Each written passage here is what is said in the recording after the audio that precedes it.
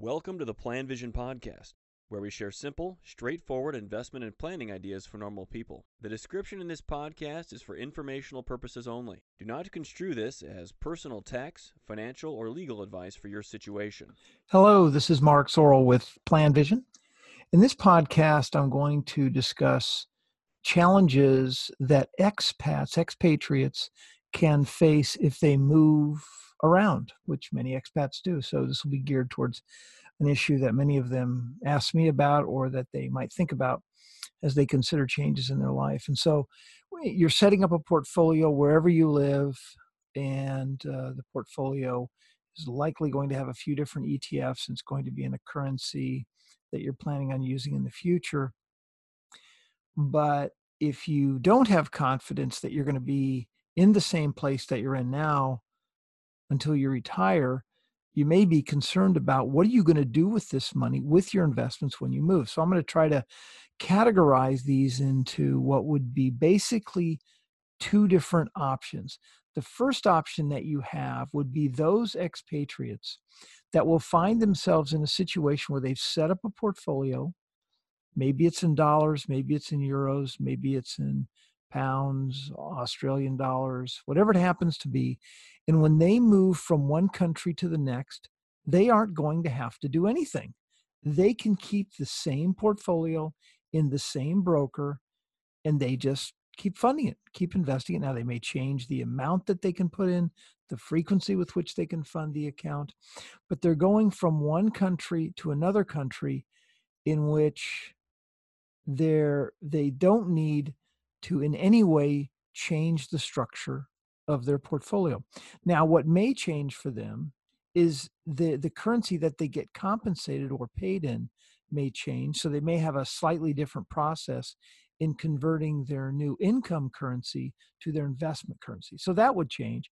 But the portfolio itself can likely still be held on the same brokerage platform and still be invested in the same way.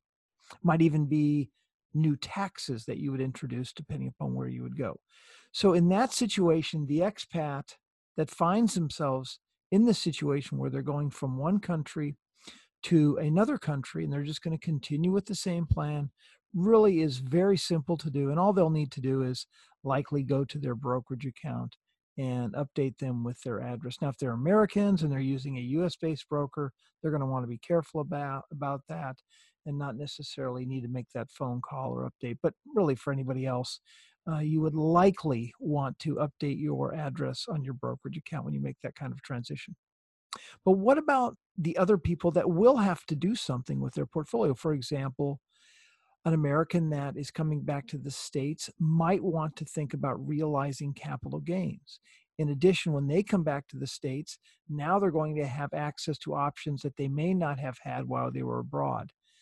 And that may mean their company-based 401ks or 403bs or Roth IRAs. Same things with Canadians. What if they go home or move to Canada? Now they can use RRSPs and tax-favored savings accounts as well. And Brits that go back to the UK can now use ISAs, possibly SIPs, depending upon their situation. So it may be beneficial to you once you make this transition from the country that you're currently saving in to the new country that you're going to, that you are going to use different types of investment programs that are available to you. But this should be in no way a deterrent from doing your current plan.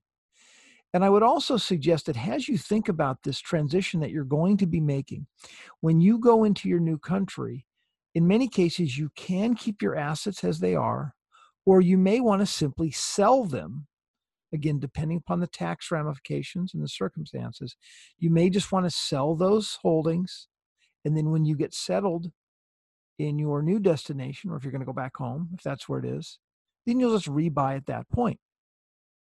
So, for example, a British expat repatriates back to the UK, may have a portfolio where they're at now, and it may make sense for them for tax reasons to simply sell their holdings in their brokerage account, sell their ETFs. They go home. Now they have a bucket of cash, and they can reinvest with Vanguard if they want to use Vanguard Direct, which is now available in the UK, in an ISA, or they may just want to have a general account at that point. So the fact that you're doing this is just a blip in your long-term investment career, this period of time when you may have been out of the market for a little bit. Keep in mind, though, because I do get this question from folks, well, I mean, I don't really want to do this. I'll be selling at that point and I'll, experience a gain. And then I got to buy in at the markets at new highs. It is really a market neutral decision.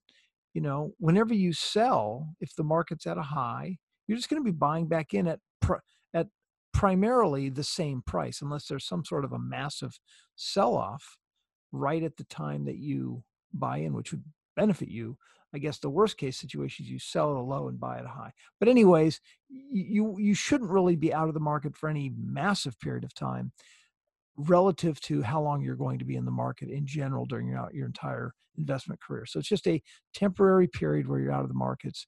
So it's a very standard circumstance that many expats have to deal with, this process of moving from one country or repatriating back to their home country.